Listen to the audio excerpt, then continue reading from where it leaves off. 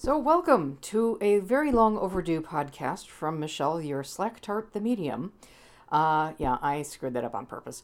And it's just time to get back into the rhythm and routine of making podcasts, or so I always like to think I am going to do.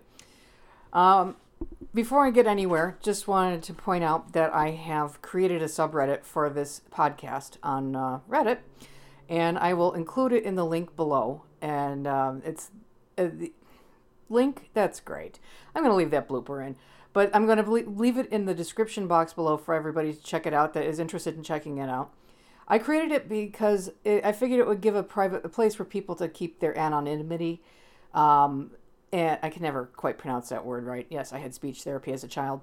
And just somewhere to go to talk about episodes, questions, ask me questions if I'm around and available to answer them. Stuff like that. So that'll be there for people to hang out and I will post when a new podcast comes up or if there's something interesting. I started that back in June, I want to say, and it has just taken me this long to be able to get out a podcast that's solid. I mean, I did a podcast back in August, and it sucked. It just was rambling. It was all over the place. It sucked, and I said, let's put this to the side for a while. In the meantime, I've just been trying to be normal, whatever that is, and focus on the things that were in front of my face that I've been ignoring. I haven't been really doing a whole lot in terms of sensitivity, in terms of focusing on it. It's just been in the background and, just the usual day-to-day conversation with the peanut gallery that goes by the name of Ken that lives in my head. Yeah. Anyway. So, speaking of Ken, the reason I was trying to get back to the podcast after the last one, but then there's a period of time where it's exactly 3 weeks from the date of his death to his birth to the date of his death from his birthday. His birthday comes first. Date of death comes exactly 3 weeks after. And then there's my birthday. Then there's a family member birthday, and there's other stuff that goes on that just kind of said this is not a good time to try to do anything. So knock on wood, this is a good time. And maybe I will finally start looking into this, researching topics to talk about. And on that note, now that I've said my mea culpas of where have I been, let's get to talking about tonight's topic, or today's topic, depending on when you're listening to this. And as I said in the last episode that I was going to be talking about Ken, what life is like from, after the physical from his perspective. And basically, let's trying to answer some unspoken questions that we really don't think about. So we're going to start by talking about what is life like, and also I have a very creaky chair, so if that gets picked up, and I'm trying to move something out of the way here, if that gets picked up, I apologize. I can't really do a whole lot about it. So, maybe it's not gas, if that's what you're thinking. It's my chair. Promise you. All right, so back to the topic at hand, which is Mr. Ken, and talking about what it is like to be dead. And now he is laconic, sarcastic, and sometimes cynical, although I think I can outdo him in the cynical and sarcastic part. Sometimes things will be tongue-in-cheek, sometimes things will be actual. He's just a smart ass. So, having said that, I'm going to give my mental floor over to him, and but I am going to structure this because the last time we did it, it was unstructured and it was hot garbage, dumpster fire hot garbage.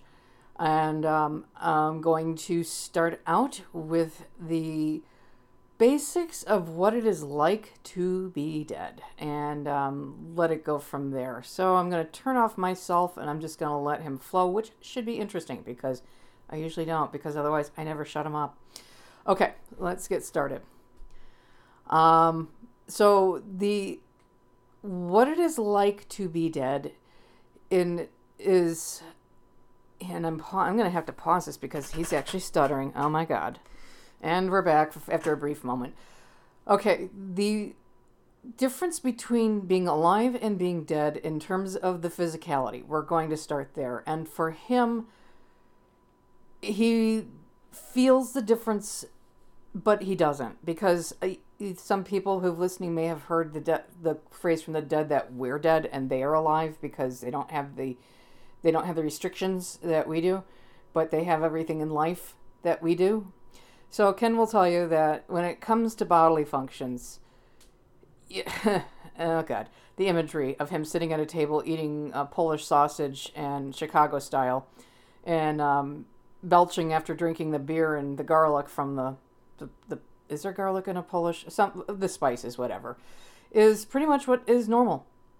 He does the same things, but the need for biological functions isn't there. So when you are on the other side and you don't have a physical body and you belch, you fart, you poop, you pee, it's just not quite the same, because there's depth lacking. However, that doesn't mean you can't do it, or you do it just like you would when you're alive, because you're really not thinking about it. You feel like you're still alive. You still like you have a body.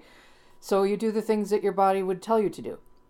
But the biggest difference, and he's always pointing this out, is that there's a lack of depth. There is a lack of resonance, as he would say, in as a physical body. So you get the satisfaction of releasing gas. Oh my God! But you don't get the central nervous system release of getting rid of something that was irritating. So that's what you don't get when you're dead. However, if you don't think about it too much, you don't really miss it, because it is just a function and it still happens. Do you want it? If you want to be somebody who doesn't have to deal with these things, you just make sure you don't pay attention to the as he puts it, not ironically, the ghost sensations in your body that remind you that you were human once and you can still do these things. The difference, he says, is that you don't do it for sustenance, in the sense that you do it to keep alive. You do it for the pleasure of it. So you get to miss out on the need to eat, and you can go for as long as you want without eating, and you don't really, he says you do diminish a little bit, because you still need to consume energy to stay alive. And that's what we do here. We consume energy in the form of plants and meats and other kinds of and liquids to keep ourselves functional. So it's just energy in a dense form.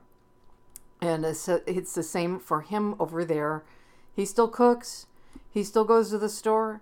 He still picks up stuff for eating, when he feels like it, or when I'm not eating anything he's in agreement with. Thanks, buddy. And he's not hitchhiking on people for the experience. Sometimes he does that. Sometimes he doesn't. It just depends on his mood. And he's a moody bitch, so I will give him that. Anyway, before I get smacked, let me move on. So in terms of the physical functionality, in terms of going to the restroom, in terms of going to sleep, in terms of eating, the things we need to do through the day, even dressing up, getting dressed, is pretty much the same. You won't find a whole lot of difference. Sorry, he's like assuming that people who are listening are going to know this. There's really not a whole lot of difference between life and death in terms of your physical, in terms of how it feels. It's just, you feel the same, and you feel the same there's just really no change. Again, he's coming back around to this, and I will say this one more time just for emphasis on it. There's just the lack of depth. You don't get that deep satisfaction, but it's something that you learn to move on from, and you don't really care after a while. So he's been gone long enough that he's at the point of, I'm only caring because I'm staying close to this side of things, meaning our side of the fence, the physical side, and I may as well enjoy my time by experiencing stuff close up and personal. So it's a little cryptic, but I kind of know what he's saying.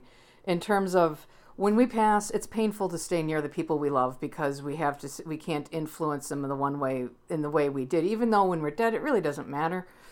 But you still have a hard time watching shit go down, or people argue, or people doing stupid things that you used to be able to talk them out of, or you just could avoid by, or get around. Just normal human interaction. That happens on the other side as well. But the difference is you can't affect the people that are living, so it's frustrating. It's why a lot of people will cross over and move a distance away and not really, and keep an eye on people, but they don't stay close for day-to-day living unless they want to, and they can put up with it. So there's a little bit of torture for him in that regard, emotional torture. And I will say that, it is, just from what I've experienced from when he's had something go down with his own family, that not the most peaceful group, and he comes to me to talk about it, and like, I am sorry, it just sucks. But that's another side of a coin. It's optional. There's no danger. There's no punishment for staying here, apart from the ones that you kind of inflict on yourself in a sense. So, I don't even know what I just said, but yeah, normal, par for the course. So we're going to move on from the physical stuff, how the changes are, to personalities.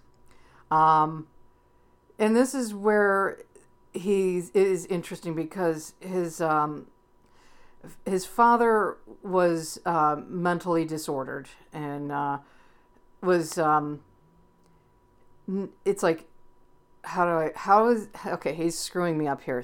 Do you want me to talk about this or not? Okay.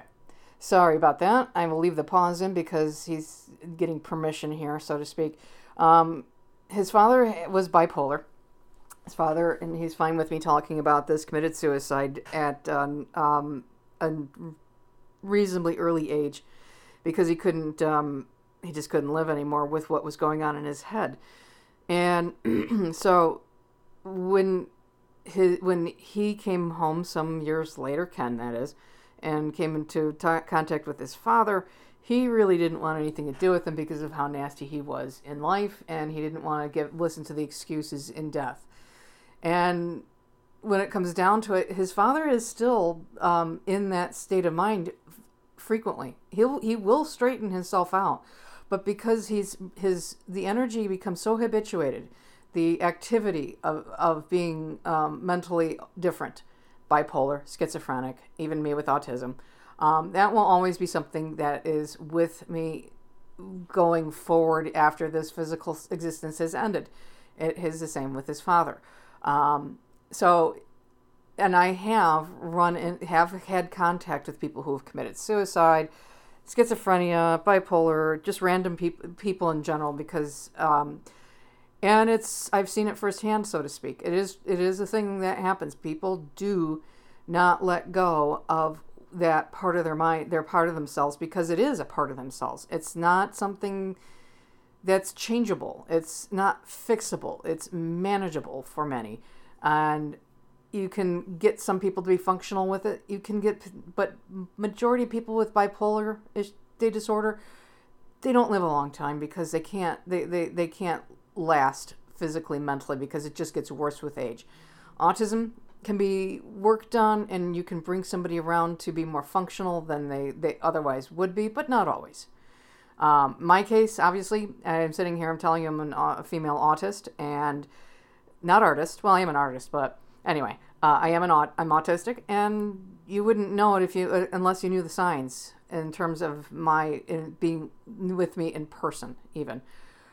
So some of us can be changed, some of us can't, and bipolar is one of the hardest ones, along with schizophrenia. And people just don't want to stick around, and he's I know that was a bit of a sidetrack, but he's pointing this out. This is why his father committed suicide. And he was just one of a number of people with bipolar disorder that committed suicide, excuse me. So his father was a mean piece of work in life with the issues that were surrounding the bipolar disorder. And he suffered at the hands of his father, and it only got worse over the years. And then his father got treatment, and then committed suicide. And he has taken his time forgiving his dad about what had happened.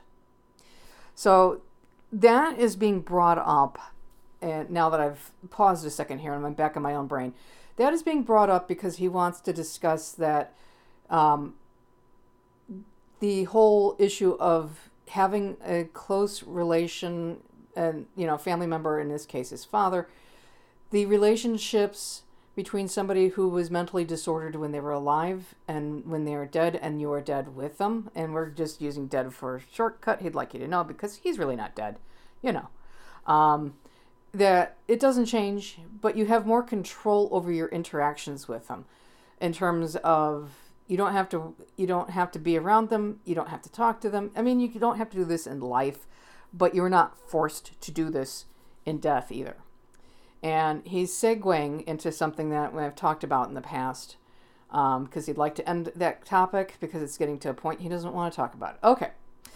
So, what is another thing that a lot of people think, and this has a lot to do with religion and promises made by religious leaders, that we go to heaven and we become perfect. And he's the first one to call bullshit. That. Oh boy. So we are who we are in not death. We are who we are in life. We don't change in that regard. We don't become perfect human beings or perfect angelic creatures. We just don't. Because there is no such thing as perfect. As people, as humans, we try to hold each other to high moral standards of a perfection that we will never attain, and we like to use religion as a way to say, well, we have to strive to be perfect so we can get into heaven. It's kind of like, it's the core message here with religion is be perfect otherwise or else, even though hell is really just an invention of men. And anything, it's like hell, any of the punishment stuff is just a threat to keep us in line when we are alive. It really doesn't exist. I mean, anybody who thinks they're in hell after they've passed can walk right out of it, but they don't always believe it. I have crossed people over who were so afraid of crossing over because they thought they were so bad in life that they needed to go to hell, and that crossing into the light was just a trap because of religion. And it's a shame. And I think in some ways religion is changing to a degree about that, but it's not enough. Meanwhile, when we go over, we don't grow wings. We don't sit on a cloud and play harps. We just are. We are who we are. We go into a state of confusion for a little bit because of the transition. And it's a little bit again like being born again, but not really, and physically born. But you do have to get adjusted to the reverse of having a body and not having one after so many years of having a body. It's an adjustment. No two ways about it. And and he went through it himself. He said it was a little crazy when he went over, because it just was. There are reasons he really doesn't want to discuss right now. Nothing bad. It's just sometimes he doesn't even. He still wonders about it himself, and it's not up for discussion, so we're not going to talk about it. But he will say that, the moments after his death, and I've talked about this, and I think in another podcast, was him staring at himself on the, on the hospital bed going, what the fuck? So he will say that much, and he doesn't mind talking about that. But we're going to keep the rest of what he experienced to himself, because it's different for everybody. His experience is not what other people experience. So, even me, and he's telling me this, even me, as a medium who is fully aware of what life on the other side is like and the transition and all that stuff, he says, I'm going to go through my own shock. And I'm like, well, what do? You just deal with it. So let's move on to the next one. For him, okay, so we're the next segment here, we're going to talk about what do you do on a daily basis when you're dead. And you do what you did in life, as he says. You go, now, before anybody groans and goes, oh, that's shitty, that sucks, no, that can't be like that. You go and do the things you are good at, you go and do things that you love, and for some of us who enjoyed needed to go to work to feel like we were productive. Because honestly, one of our core purposes of life, and this is me talking, is to do things. It's to create. It's to invent. It's to make stuff. It is to help make the world a better place. Because even though people think that they don't do anything to leave a legacy behind, we all do. We, in our own small ways, leave our mark on the world and leave it a better place. And and I'm going to just carry on for a second. Knowing my history like I do, because I used to do a lot of historical research, I would say, yeah, that's very true. Because we've the improvements in our quality of life through science, the improvements in our life through treating people better, the moving away from certain ideologies, the fact that we're losing our Victorian mindsets, because baby boomers are the grandchildren of Victorians, and Victorians were very morally uptight. And as each generation is born, we get away from that and we have a new way of thinking. And there's no wrong or right with older ways of thinking or antique ways of thinking. That's just what the thought processes were in that period. That's all. But we get better as humans. We become more forgiving, become more accepting of things, and we look forward to a future that's different from the one that came behind us. And you would say, would that be the meaning of life? I guess, maybe, I don't know. But that is just one of the purpose, that is purpose for why we are here. I wouldn't call it the meaning, but I would say it's one of the things of why we come to do what we do. And he also feels that his children's generation will leave this planet a better place. And that the start of new stuff and better ways of thinking is coming. So anyway, this is just all of a sudden got shifted into my head, and I'm not consciously doing that. The life of a medium. All right, so let's go back to daily life for somebody who's dead. And like I was talking about before I got sidetracked, is that oh boy, stop tripping me up, will you? Daily life on the other side is the daily life that you're familiar with here. You don't have to. Now, there's no time on the other side. The knowledge you go home with when you die is collective, and it's used to do whatever the hell it is you want on the other side. If you want to put on your suit and tie and commute to the office every day in traffic, rush hour traffic, like you once did when you were alive, you do it. If you want to be a hippie with oh God, he's showing me the 1970 version of a hippie living in a commune, and I know that whole concept has changed over the years. But I'm going back to my childhood and his early adulthood for this. So if you want to live like that, you can. There's somebody I know who has passed on a long time ago, and he's crossed over. He does not come to this side of things very often. So I really haven't had much in the way of conversations with him, but he's on a planet, or an existence, or a plane of whatever you want to call it, where it's all BDSM all the time, because this is what he loves. So go for it, man. That's all I got. So if there's something that you want to do all the time, you go do it. And one of the things that he will say is that we humans are a boring lot, in the sense that we don't really do, we don't expand ourselves or explore as much as we do, because we let ourselves get limited. And I'm like, well, the body's a limited thing. But anyway, as he says, there are things out there that exist that you can't even imagine.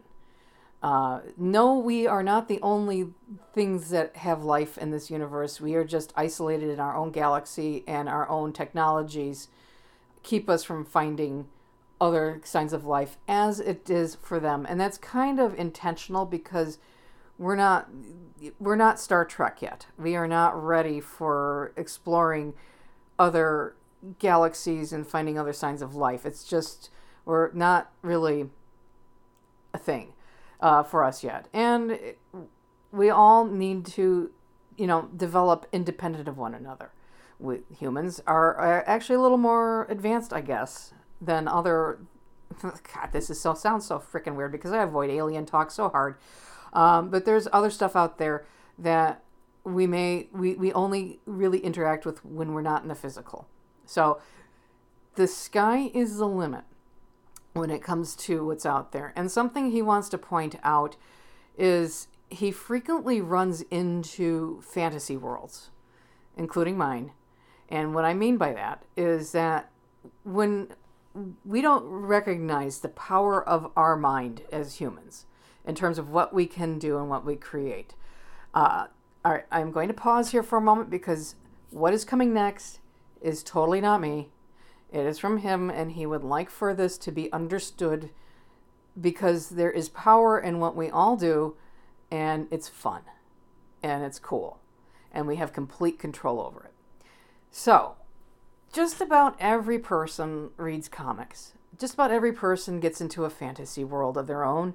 They create it in their mind. And now this is kind of Tulpa stuff, but not really. This is a little different. And we create internal worlds with people and buildings and existences. We create cities. We think of ourselves, we daydream of ourselves in our fantasy land. That creation of a fantasy land, that's actually astral travel. You are creating these fantasy lands out there, and the people on the other side encounter them all the time. So when you're dreaming about something and you're running into people you don't know, you actually do know them. You know them from the fantasy world. But you don't have a consciousness of knowing people that you don't know. They're just strangers to you. And this happens primarily during dreaming. So if you are dreaming and you're running around walking into people and they're like, oh, hey, how's it going? And you don't know them from Adam. It's because it's a part of a fantasy world that you once created. Now, these things are all connected to you, but they are very much 3D, 4D, 5D, he says. It's whatever D you like. And it's interactive. So it's kind of a fun thing for the non-physical to go do is to check out somebody's world and interact with them. It's kind of trolling in its own way, which is totally up his alleyway. God dang. Anyway, so yes, when we do this stuff, no matter how small or big it is, no matter how lame or lame, interesting, uninteresting, boring, complex, simple, we create this, and it does have an existence somewhere. I couldn't tell you where that is. I just know that it's not necessarily on our plane of existence. It's in another dimension. And I'm going to start talking like old space TV series. Or just say, pigs in space, to show my age. Anyway. So that's something that I know he does with me, because I know that when I would try to fall asleep in the early days after his passing, I would revert to my internal stories, because I can't sleep, so I'm just making stuff up or thinking I'm making stuff up, and he's inserting himself in them, which is like, how the hell? What? How? No, you're a figment of my imagination. I'm just putting you in there because I need you right now, and I can't have you physically, so I'm going to put you in my imagination. No, I was wrong. He was a walk-on part, as he sings the lyrics, walk-on part in the war from Pink Floyd. But he walked in and made himself at home and just let me do what I was going to do in terms of dialogue or whatever. He didn't interfere. He just played a role to try to help me get through the first, couple of weeks or so after his passing. So if you do that with somebody who you love and has lost to death, it is a valid thing. What is going on is actually happening. And they enjoy the dead enjoy it because you get to interact with your loved ones again. So, but it's hard to maintain. Not everybody can keep it up through every night. It's okay. Just do it. So, on that note, I guess, because I'm getting to the half-hour mark, there's not much that he has to add here. And Okay, he's done, and this is a much better one than the last time. The last one was all over the place. So, most of this, I'd say about 85% of this whole podcast is him. I'm just passing along what he has to say and relaying for his perspective on things and to kind of give people an idea of what it's like to be dead. And his immediate response to that, boring. Well, I guess he's being. I can't tell if he's just being a troll or actual, but the same things that happen in life happen in death. They just don't change, and he's not going to, it's like things don't change until the loved ones come home and you're all together again to go party. So, and as he sadly says sadly, that some of his friends are starting to come home as well because they all lived hard lives hard and fast in his youth, 70s and 80s. And the body just can't keep up with it. So, on that note, oh, Jesus. Okay, so just for funsies, this actually was something, he reminded me of something from that I saw recently. Talking about Elvis with somebody, and he showed me an image of Elvis in his prime wearing, but the jumpsuit, but looking great, leaning down and reaching out to a fan, and while he held the microphone in his hand, because Elvis loves performing, and he's still doing it now. So he wants people to know that this is why we do what we do and why we don't change, because we do what we love. And for all of us that are younger and are watching our legends grow old and die, we know that when it's our time to come home, we can go see them, and the price of the concert ticket doesn't matter. So on that note, I'm going to end it because I don't know if it can get any more perfect than that. And until next time, and I'm not sure what I'm going to talk about yet, but I will work it out. And hopefully not take 4 months to do it. I think I took almost 4 months on this one. Anyway, be well. Hope everybody is enjoying life as we look at COVID in our rearview mirrors. And, it'll never go away, but we can at least not worry about getting sick to the point where we're screwed. So, take care. Love y'all. Thanks for coming back and listening once again. And we will talk soon, maybe on the Reddit. Take care.